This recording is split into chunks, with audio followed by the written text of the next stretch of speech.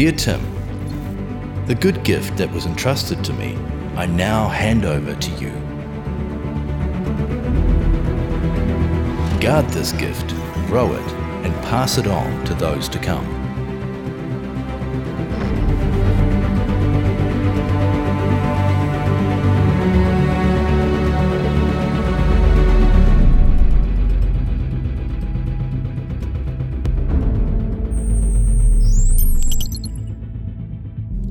Kia ora, good evening everybody. Good to see you all. Well, today we had a bit of a party going on here. We had celebration for the 30th anniversary of the life of this church. So that's why we've got these balloons here today. And we had the privilege of having Pastor Tom Frew come and spend time with us today. And he shared the word with us today, Tom being the founding pastor for the first 6 years of the life of the church. So if you're wondering what the balloons are about, you may have well thought it was my birthday. I know, but I just thought I'd correct you. I'm actually 5 years older than that. So tonight we're going to continue on in this look at this book that is written to Timothy by Paul. And these are the last words that Paul wrote. He was in prison. He knew that his day of execution was coming close. And for a lot of us, we can only really imagine what that might be like. What is it like knowing that your own death is pending? You're not necessarily certain of when that's going to happen, but you know it's close. And for Paul, he was making sure that he wrapped up all these loose ends of his life, making sure that he said the last things that he wanted to say before he departed. And last things are really, really important, aren't they? We often are interested in what it is that somebody might have said as a summary of their own life, as a summary of their own thoughts about something. I've got a friend of Michaela's of mine in hospice right now, and we've been told won't last more than a couple of days. I went and saw him yesterday, had a few words, and they might be my last words with him. It's just the nature of life, isn't it, that we will be left with those last impressions, those last words that we have with somebody. And so when we look at these scriptures, we see it towards the end of this book, and we're getting closer to the end now, where Paul is really pressing into Timothy, listen, mate, if there's one thing that I want you to know, this is what I really, really want you to hear. Does that make sense? So let me pray, and then we'll open up these scriptures. Father, as we think about our own life, we never stop to really think about last things, because eternity is within our heart, and death surprises us. But for that reason, Lord, as we see what it is that Timothy is hearing from Paul, what Paul is saying to Timothy in these moments, there's something really, really sobering about these words. And there's some real gravity, some real depth, some real weight to these words as well for that reason. And so I pray that you would open up our hearts so that what it is that was said to Timothy would speak to us also, for they are about God's priorities. We ask this in Jesus' name. Amen. So let's have a look at these. These are all the verses that we're going to do tonight. We're going to come back and follow them through again, but this is what the scriptures say to us.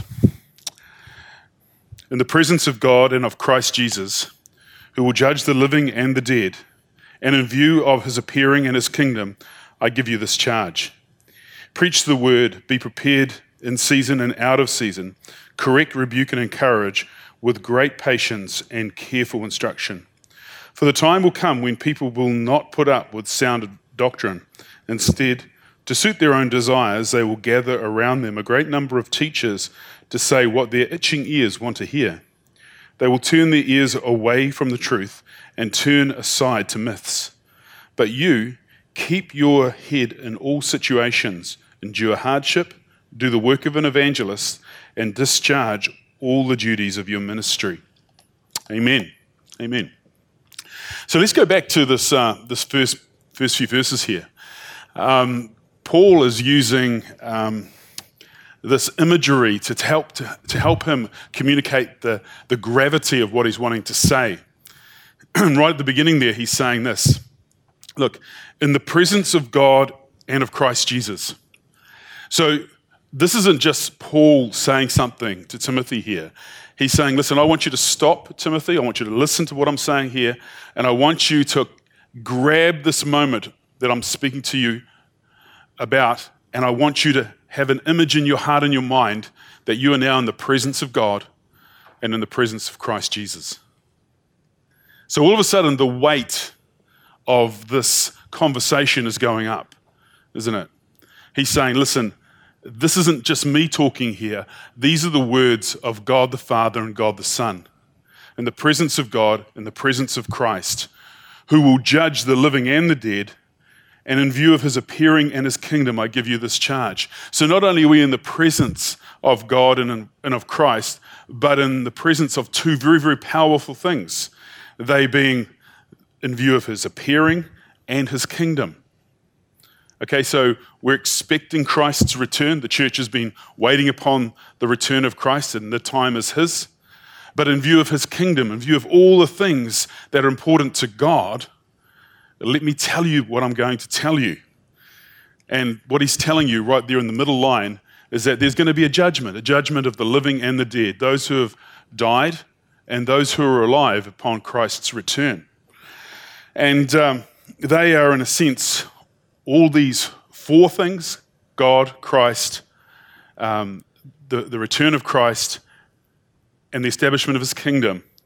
These four things are all witnesses to what Paul is saying to Timothy. Now, I really couldn't think of a stronger or weightier or more powerful set of witnesses to what it is that Paul is going to say to Timothy. But you can see how it is that he's really getting into Timothy now. He's saying, listen, mate, you've been my son. You're like a servant to me and you're like a servant to God, but you have to listen to this. This is really, really important. I can't make it more important if I tried. But there is a God who's going to judge the living and the dead. And we are all going to appear in front of that God. And so what Paul is saying is that everything that we do, all that we have done before, now all that we will do after this day, all of this is going to be coming up for judgment. And every one of us is going to have to face that day where we stand before God and give an account for our lives. Now, it's very easy for us to write this off and say, hey, listen, we're saved by grace, aren't we? Well, yeah, we are saved by grace. We're saved by the perfection of the cross of Christ, where our sins have been forgiven. We can't earn our salvation, but the books will still be opened, and we will be judged for what we did and what we didn't do. In light of our faith, we will still have a reckoning, a day of reckoning. And so I want to take us tonight to the book of Revelation, and gives this image, this picture of what judgment will be like for us, as Paul is explaining to Timothy the gravity of the responsibility that is upon him. Is that up there? Then I saw a great white throne and him who was seated on it. The earth and the heavens fled from his presence, and there was no place for them. And I saw the dead, great and small, standing before the throne. The books were opened. Another book was opened, which is the book of life. The dead were judged according to what they had done, as recorded in the books. The sea gave up the dead that were in it, and death and Hades gave up the dead that were in them. And each person was judged according to what they had done. So here we have an image given to us by John the Apostle, during this great revelation that he received in the latter part of his life. This image of the time that is coming when we will all have to face together this judgment. Whether you be living or dead, we're all going to end up facing this judgment. And as we appreciate this, we realize that it's an awesome thing to fall into the hands of the living God. It's a fearful thing to fall into the hands of a living God. And it's this living God whom we serve that Paul is wanting to capture the attention for us of. It's very easy to turn God into someone of our own image, isn't it? Where God Almighty becomes God Almighty. You know? Hey? You're my bro. We're in the hood with Jesus. We're all just hanging out together. Well, it's so much more realistic if we stop and we take a step back and we realize that, as Caleb's already said tonight, when we worship the God who created the heavens and the earth. And he's the one to whom we will give an account. Many years ago, I was up in Papua New Guinea, and I had this quite a profound experience where I was climbing up the side of this mountain. Essentially, we were going into the interior to preach to some villages, and as we were climbing up, we were outside of Mount Hagen. We get to the top of this ridge, and we looked back, and there was this valley called the Wagi Valley, and the valley, I'd never seen anything so big before, and it just went on and on and on as far as I could literally see. And we were right at this top cliff, really, sort of looking back over it. And I just had this overwhelming impression that the gathering of the nations on that day of judgment will look like this whole valley would be filled with people, who are all there in the presence of God, worshiping the Creator, but at the same time, realizing that the books are being opened for all of us. For we are responsible for what we do and what we don't do. And these are real challenges for us, because Jesus himself made it really clear that he said this. He said, when the Son of Man comes in his glory, that's when Jesus returns, and all the angels with him, he will sit on his glorious throne. All the nations will be gathered before him, and he will separate the people one from another as a shepherd separates the sheep from the goats. He will put the sheep on his right and the goats on his left. And then the king will say to those on his right, come, you who are blessed by my Father, take your inheritance, the kingdom prepared for you since the creation of the world. For I was hungry, and you gave me something to eat. I was thirsty, and you gave me something to drink. I was a stranger, and you invited me in. I needed clothes, and you clothed me. I was sick, and you looked after me. I was in prison, and you came to visit me. Now, this is sort of where the conversation finishes, okay? Because we have this natural ending here, and Jesus is saying, when you came and visited me when I was in prison, when you gave me food, when you gave me water, when you gave me comfort, this is when you honored me. And we'll rightfully say, well, we can't do that because Jesus isn't physically with us anymore. And so the question now has to be answered. And then the righteous will answer him, Lord, when did we see you hungry and feed you, or thirsty and give you something to drink? When did we see you a stranger and invite you in, or needing clothes and clothe you? When did we see you sick or in prison and go to visit you? The king will reply, truly I tell you, whatever you did for the least of these brothers and sisters of mine, you did for me. And so we're being told here that the judgment that we face will be a judgment of our actions, not just a judgment of our heart. It's very easy to create a myth in our own imagination that our Christian faith is just a matter of the heart. That's where it is. If your heart is good, I feel, Ed, you look like you need a jacket, mate. But, God bless you. Keep warm and dry as you go outside tonight, mate. Okay? Does that make you feel better? That'll keep the rain off, won't it? My highest intentions for you. My heart goes out to you. I got my jacket. Tough luck, Ed. But I feel for you, bro, And we have this myth that goes on. It's the difference between Hebrew thinking and Greek thinking. Now, some of you would have heard me explain this over the years. Greek thinking goes like this, and largely the West are Greek thinkers, so just to help you understand. Greek thinker goes like this. When I would say to my son, I want you to tidy your room. He'd go, yeah, okay, Dad. 20 minutes later, son, have you tidied your room? Yeah, I've heard you, Dad. I've heard you. I go and look in the room, still a mess. Hey, why haven't you tidied your room? Yeah, I hear you. That's Greek thinking. Okay? I hear you. I fully understand you. Hebrew thinking, which is what the scriptures are largely consisting of here, because this is a Hebrew book, works completely differently. Son, go and tidy your room. If my son doesn't do it, he hasn't heard it. You with me?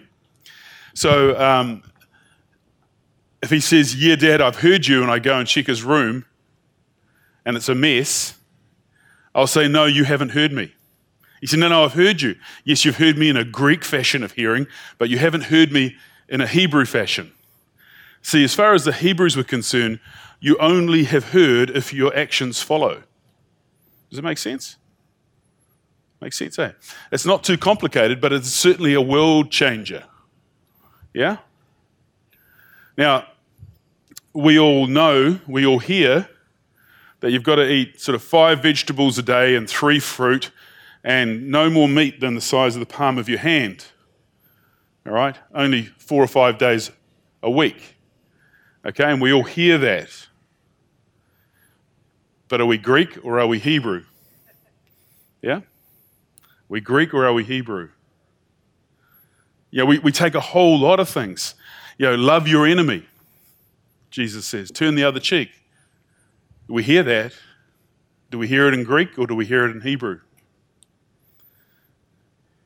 Be generous with our finances. Do we hear that in the Greek or do we hear that in the Hebrew? And so it goes on. And this is a real challenge for us because when we want to get around something that we don't really like the listener, like the sound of, that's the word, we default to Greek thinking. So what it means is that when we look at Scripture, we actually know more than we do. We know more than we do because we're oscillating between this Greek and Hebrew thinking. I hear you, but I'm not doing it, so therefore you're a Greek interpreter of Scripture rather than a Hebrew thinker. Does it make sense? Does it sort of speak to you a little bit about what goes on inside your head? It certainly speaks to me about what goes on in mine. I'm always wrestling the difference between what I know and what I do. I know more than what I actually put in practice, and so therefore I have to keep on working on the authenticity of my faith so that I can take what I believe and put it into practice. Otherwise, I end up being what is described as a hypocrite.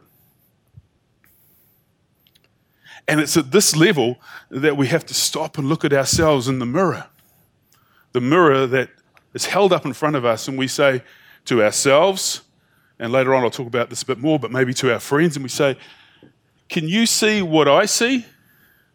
Because when I look in here, I see something looks different to what you think you see. Okay? James put it this way. We've looked at this before. We said, what good is it, my brothers and sisters, if someone claims to have faith but has no deeds?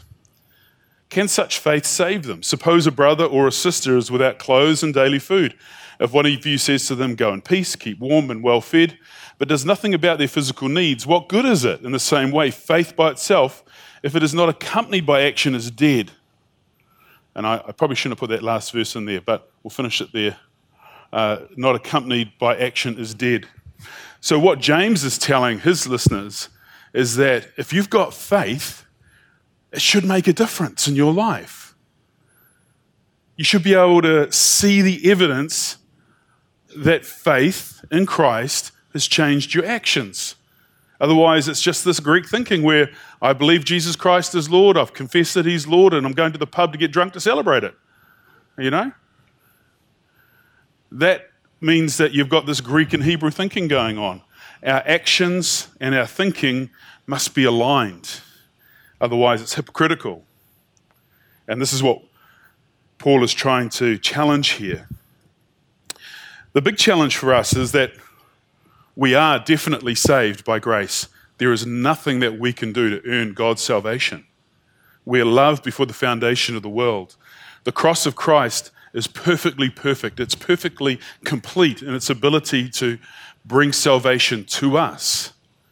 But the evidence of salvation happening in us is a changed life. It's called repentance. We turn away from the old life and we move in a different direction, honoring God. And this is the stuff that ultimately we will be measured for and measured by. So let's get back to what Timothy has to say. He says here, in the presence of God and of Christ Jesus, who will judge the living and the dead, and in view of his appearing and his kingdom, I give you this charge. Preach the word, be prepared in season and out of season. Correct, rebuke, and encourage with great patience and careful instruction. Great patience and careful instruction. So Paul is defining two groups here. Two groups. Society at large and the church family. And there in verse 2 it says, preach the word. Well, those who need to hear the word are those who haven't heard the word. So Paul is encouraging Timothy to preach the word, to be a man who shares his faith, to share with confidence what it is that Christ has done for us all. And then he goes on and says, be prepared in and out of season, correct, rebuke, and encourage. So this is all part of that teaching gift that Timothy has, but it's also about the church. Because you don't correct a non-Christian, okay? If a person's not a Christian, you can't hold them to a Christian standard, okay? And this is where the church gets itself in trouble. We might say we don't agree with that, but we can't judge somebody who's not a Christian. Judgment begins in the house of God, we're told, and that's where it starts. This is where we get ourselves offside and in trouble with the world, because we're told that they shall know you're my disciples because you love one another, not because you're correcting us all the time. Okay, but we've got to love them. Okay, there's no problem with loving somebody, even if they're not acting according with the Christian life. But we've got to love them in a way that allows them to see the goodness of God in your life. However, in the church itself, the moment someone says, I'm a Christian and I want to follow Jesus, we say, listen, this is what Christians do. This is how Christians act. Okay? And the problem that we have in today's society, let me be perfectly blunt, is somehow we've created a whole bunch of snowflake Christians. Snowflake Christians. The moment that they get challenged about something, they're like, how dare you challenge me? I'm so deeply offended by that. This is me. This is my personality. I'm so disappointed that you'd actually challenge me that I'm going to go to one of the other 75 churches in the city and I'll be able to sit there for at least 18 months before they find out that I need challenging. So bye-bye, see you later. And believe me, that's what happens. That's literally what happens. Snowflake Christians who can't handle the fact that somebody loves you enough to challenge you about the way that you act, the way that you speak, what your priorities are. You see, for me, my role, my responsibility is to do exactly what Paul is telling Timothy here, is to encourage, to rebuke, to correct. Now, I try to do that with as much love and reason that I possibly can from the scriptures, but that's my responsibility. If I was just to simply say to any person, come to the communion table, just do what you want, that would be irresponsible, wouldn't it? Totally irresponsible. Because there's going to come a day when you'll stand before the Lord and he'll say, why did you do this? Why did you do that? You can't say, oh, Pastor Craig didn't tell me off about it, so I thought I'd do it. That doesn't work that way. But for me, as a teacher, I get judged by a higher standard than you will. So I almost literally take my own life in my own hands in this whole area of judgment by putting myself in a position, believing the call on my life to preach and teach. That's a challenge for me. There's going to be this great multitude of people who are facing judgment, and all the preachers over here weeping. Probably weeping at their own hypocrisy. Weeping at the fact that they too had Greek and Hebrew wrestling matches going on. I don't want to treat this lightly. But within the church, we're told to rebuke, we're told to encourage, we're called to strengthen each other. And this is why we meet in small groups.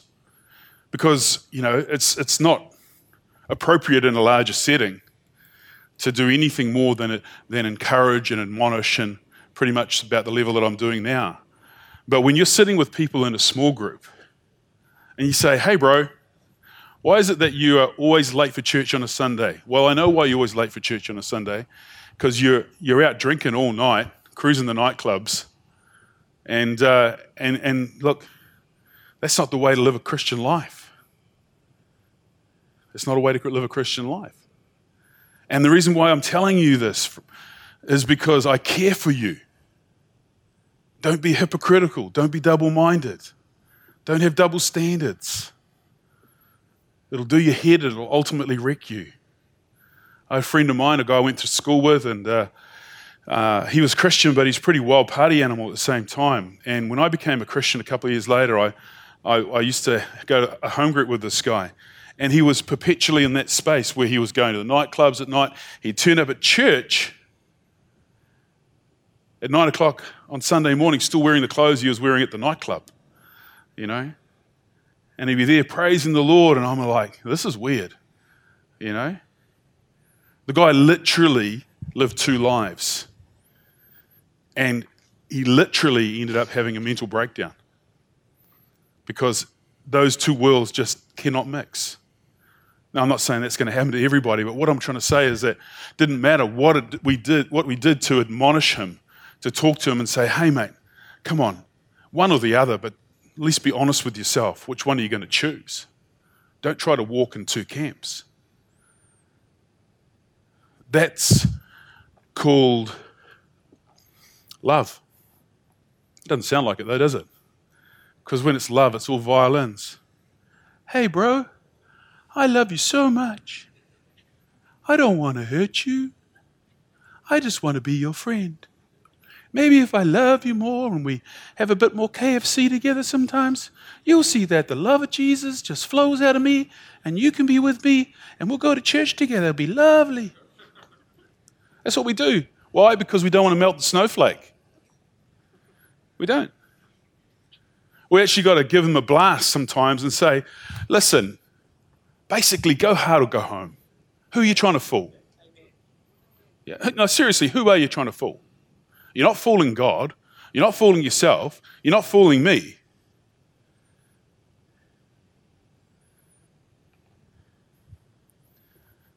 You see, the church is never going to grow on snowflakes. People who live in two camps. And this is why Paul, with his last breath, or his last letter, as we literally know it, is saying, listen, there's going to come a time when you face judgment for all the things that you do. Yeah, you're saved by grace, but don't waste your life. This world needs changing in a dramatic way.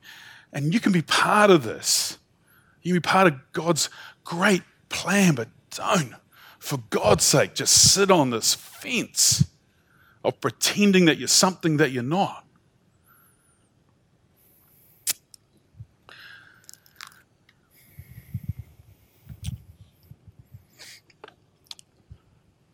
Paul's saying to us that we're responsible for each other.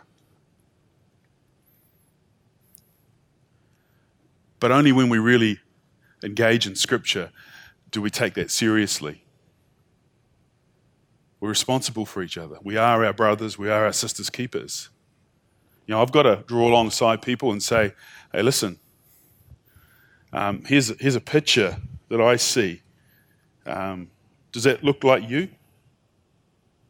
And if we can agree together that what we see there is not what God would want, then we work on changing that together with the support that I can give, or maybe others can give. I do this when I'm talking to people about their marriages. I'll talk to a husband and I'll say, is this really the true representation of you? Because we hear your wife saying that you don't treat her too good. Is that you? And the most honest thing you can do before God is say, yeah, I think that's me. Great, that's great. We're halfway there already. Now let's put a plan in place to change that. That's cool. We can support you in that change. Because if you don't pick up the change that you're going to have is permanent. It'll be no wife. It'll be no marriage. It'll be busted up. And that is incredibly painful. And we do this We should do this with each other in respect to the behaviors that we have as fellow Christians. Judgment begins in the house of the Lord. And it's not there to frighten us, it's there to encourage us. I can't do Christian faith on my own. I meet with elders every second week and we talk and they tell me what I should and shouldn't do and more of this, less of that. Yeah, and there are times where I'm like, I don't like the look in the mirror. Let me suss it out and see whether it's accurate. Oh, stink it is. I've got to face that. I've got to own that. I have friends who are other pastors and we encourage one another in what we're about, what we're doing in our church life, whether we're working hard for the Lord. And I can say this now, I've 7 years of being the Baptist National Leader, there are even pastors who are having a holiday on Jesus, more interested in lowering their golf handicap, waiting for their superannuation to come in.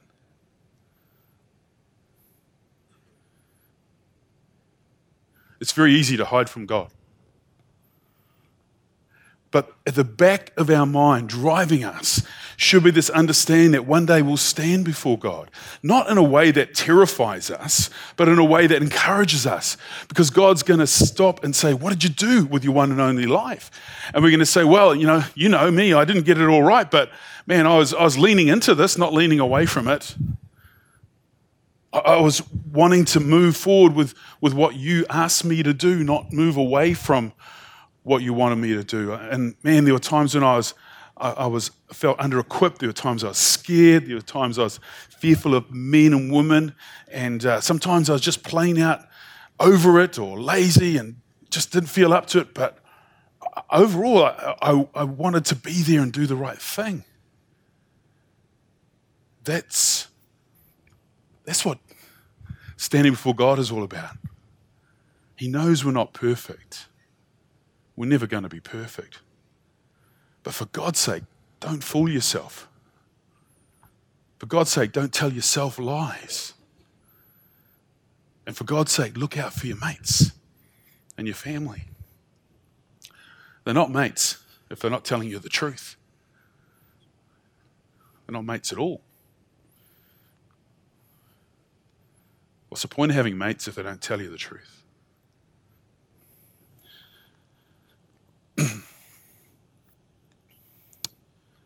For there will come time when people will not put up with sound doctrine. Instead, to suit their own desires, they will gather around them a great number of teachers to say what their itching ears want to hear. They will turn their ears away from the truth and turn aside to myths. That speaks for itself, doesn't it? I saw this little cartoon. I kind of like that.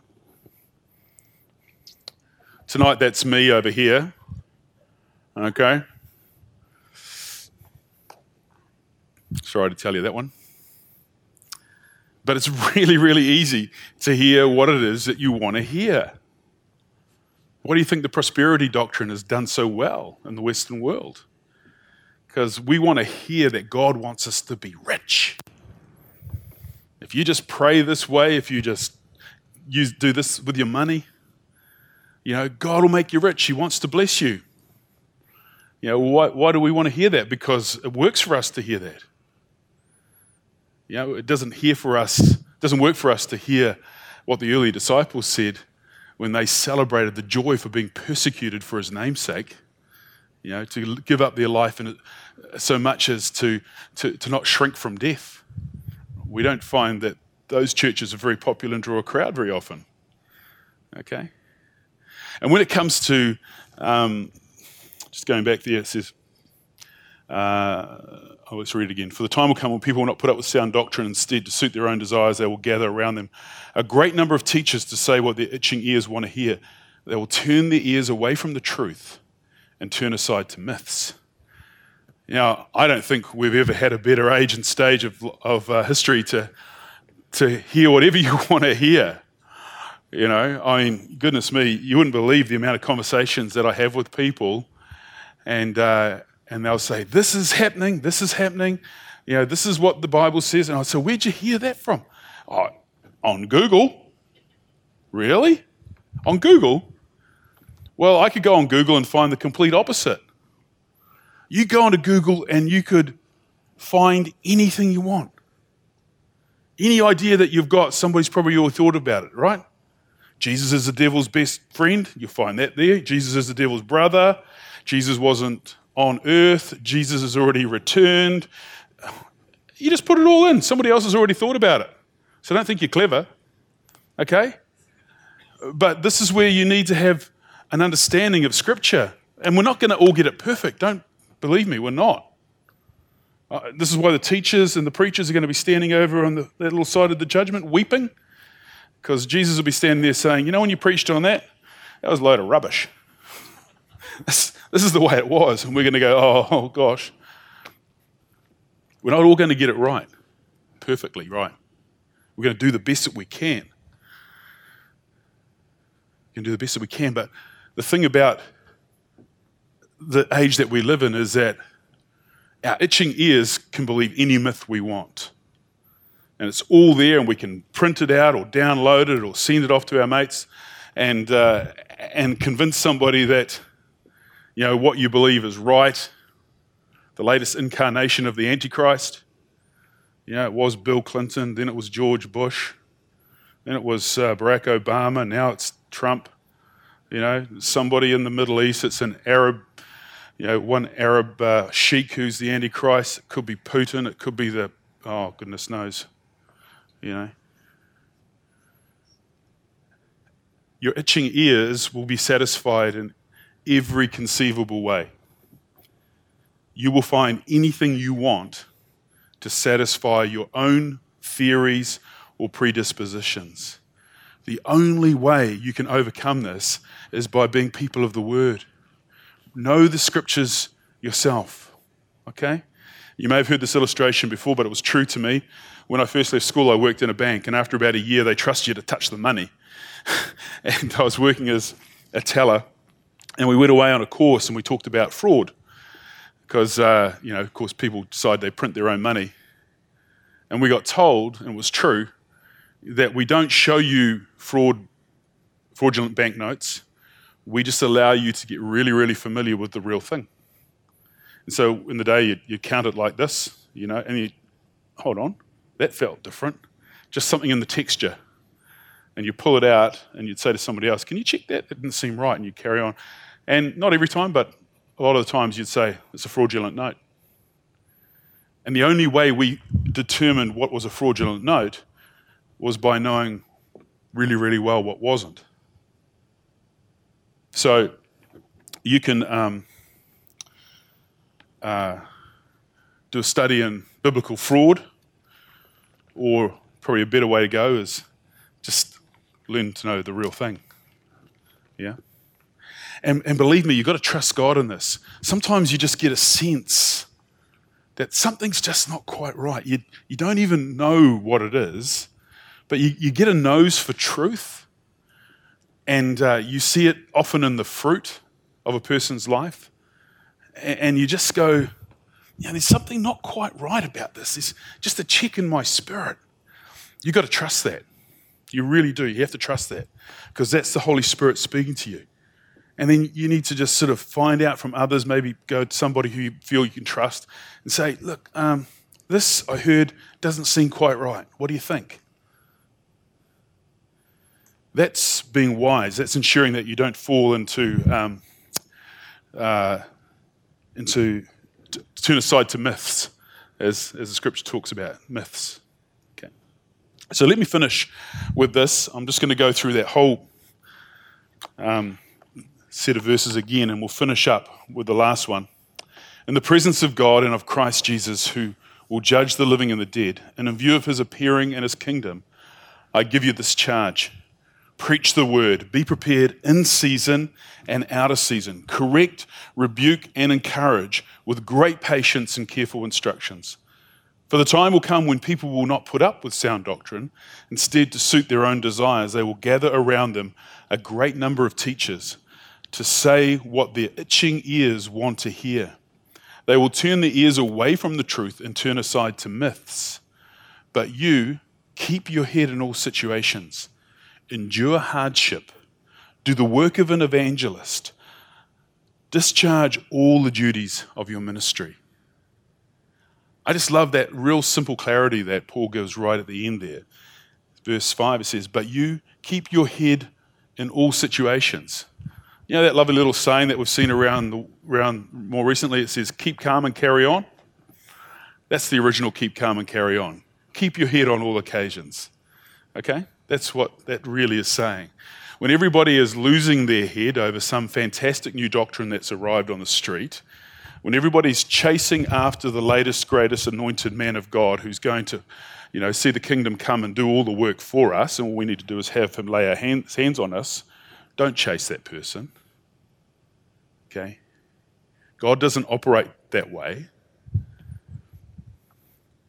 See, God has a one-on-one relationship with you. And when you start chasing the anointed man for the bigger anointing, for the bigger experience, you're sacrificing your own relationship with God. You're giving that away. You're saying, God loves that person more than me. Therefore, I have to get closer to the other person. Instead of taking 2 days out to chase the anointed man, if you went and had 2 days out and sat under a tree and said, Lord, speak to me, you'll be better off. Am I allowed to say that?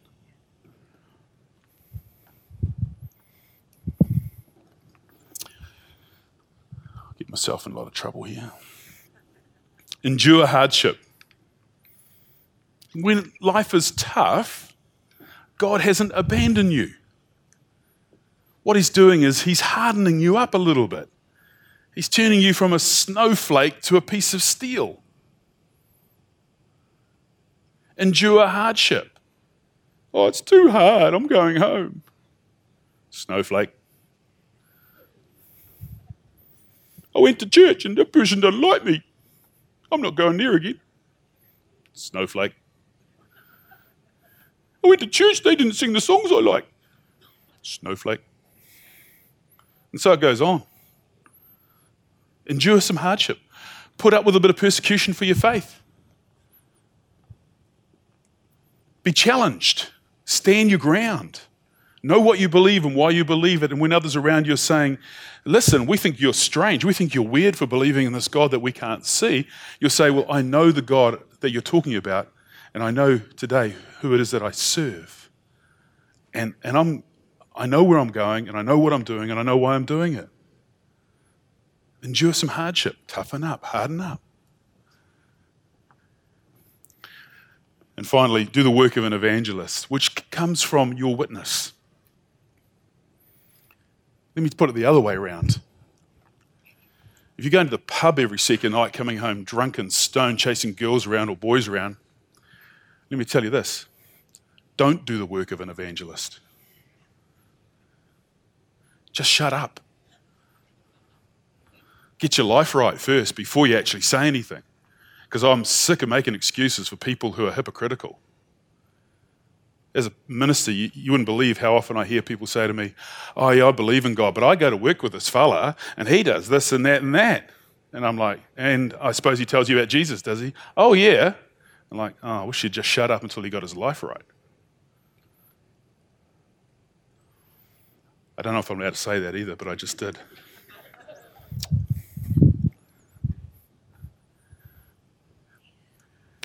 You're never going to be perfect, so don't read it wrong. I'm not trying to tell you you've got to be perfect before you share your faith.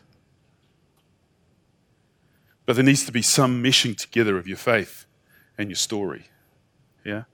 And it might begin with your friends around the coffee table at work going, man, I think the world's bigger than all of this that we see. I think God's out there, and I'm trying to find out who God is. You know? Well, no one's going to judge you for that comment, are they? Because there's this gap of eternity within inside every person around that coffee table, and you're just being honest. You're just saying, I think there's more to it than this. And so, I go to church and I'm trying to work out who this guy Jesus is. The Bible tells me that, he loves me and he died for my sins. I'm trying to work this out. No one's going to criticize you for that, because we're all journeymen or journeywomen. We're all people who are working it out as we go, and we're learning to live this life, this one and only life, and we're trying to do the best we can with it. So you're not going to be perfect, but be honest with the people around you. And being an evangelist means just being honest, telling them your story. You know, what'd you do on Sunday? Oh, I went to church. Oh, yeah. What happened? Well, they might not even ask you that, actually. But just tell them what you did. Just be honest with your life. What'd you do on Monday night? Oh, yeah, I go to this folks' place and we do a Bible study. Oh, really? Okay, let's just being honest. And guess what? They'll watch your life like a hawk. Yeah? I remember once at work years ago, we were sitting around waiting for this meeting to start, and they were telling jokes. And I said, I heard a joke the other night at church. And they said, what was the joke? And I said, where do dead flies go? And they go, I don't know, where do dead flies go? And I said, up old men's noses because you can see their legs hanging down. It's a bad joke, eh? So, yeah, okay. Okay, you all got good images. And one woman goes to me, you're a Christian. You can't say that sort of joke. And I'm like, you're kidding me, right? You're judging me harder than I'd ever judge myself or the church would ever judge me by having such a bad joke. But they're all over you like a rash, when it comes to judgment, because there's something deep inside, folks who don't know the Lord, about what the Lord wants for them. So, has that been your experience? Strange, isn't it? Okay, so you can tell your friends that joke, so you heard it at church. It's a good conversation starter. Yeah. So we finish by looking at these final words that Paul said to Timothy, to discharge the duties of your ministry. In other words, be complete. Don't just preach without love. Okay. Don't talk about the love of Christ without giving Ed a jacket. And so it goes on. Because there's going to come a day where we all stand together and the books will be opened. And God will say to us, what did you do with your one and only life? For us who are Christians, we'll be able to say, well, the most important thing we did was accept the forgiveness that Christ offers us. And for that reason, we're saved by grace, because we can't earn this salvation. But because of this great love that I experienced by meeting Christ at the cross, it changed my life. And what I've done with my life since, I trust will bless the heart of God. Let's stand.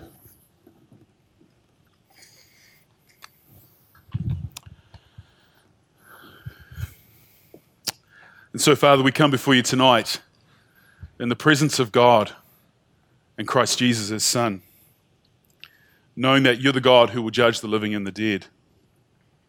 In light of your presence and the kingdom that is to come, we stand in awe of how you would take our one and only life and you would use it in a way that would change the world around us. Lord, we can't change history, but we can effect change to the generation that we're born to. We can be your witnesses by loving you first, by loving others second.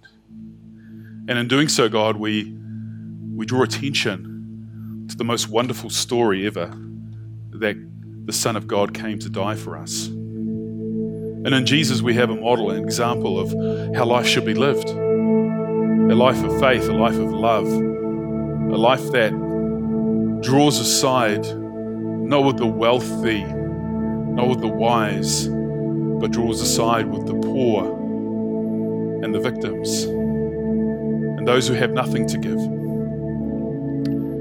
And Lord, we find that there you will be. For you have said, whatever we do for the least of these, we do for you. And we want to be found with you, Lord. We want to be found with you.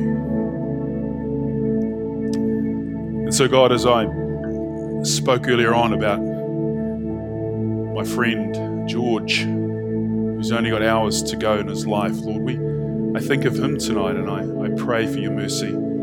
I pray for your grace. I thank you for your life poured out for his. and that very soon he'll be with you in paradise, as we all will be, Lord, as we all will be. So in the light of your judgment, in the light of your mercy, we live our lives, knowing that we can really have lives that count. And that's why we're here. To honor you, to love one another, to correct, to rebuke, to admonish, to encourage with love and patience all those around us. And we ask this in Jesus' name. Amen.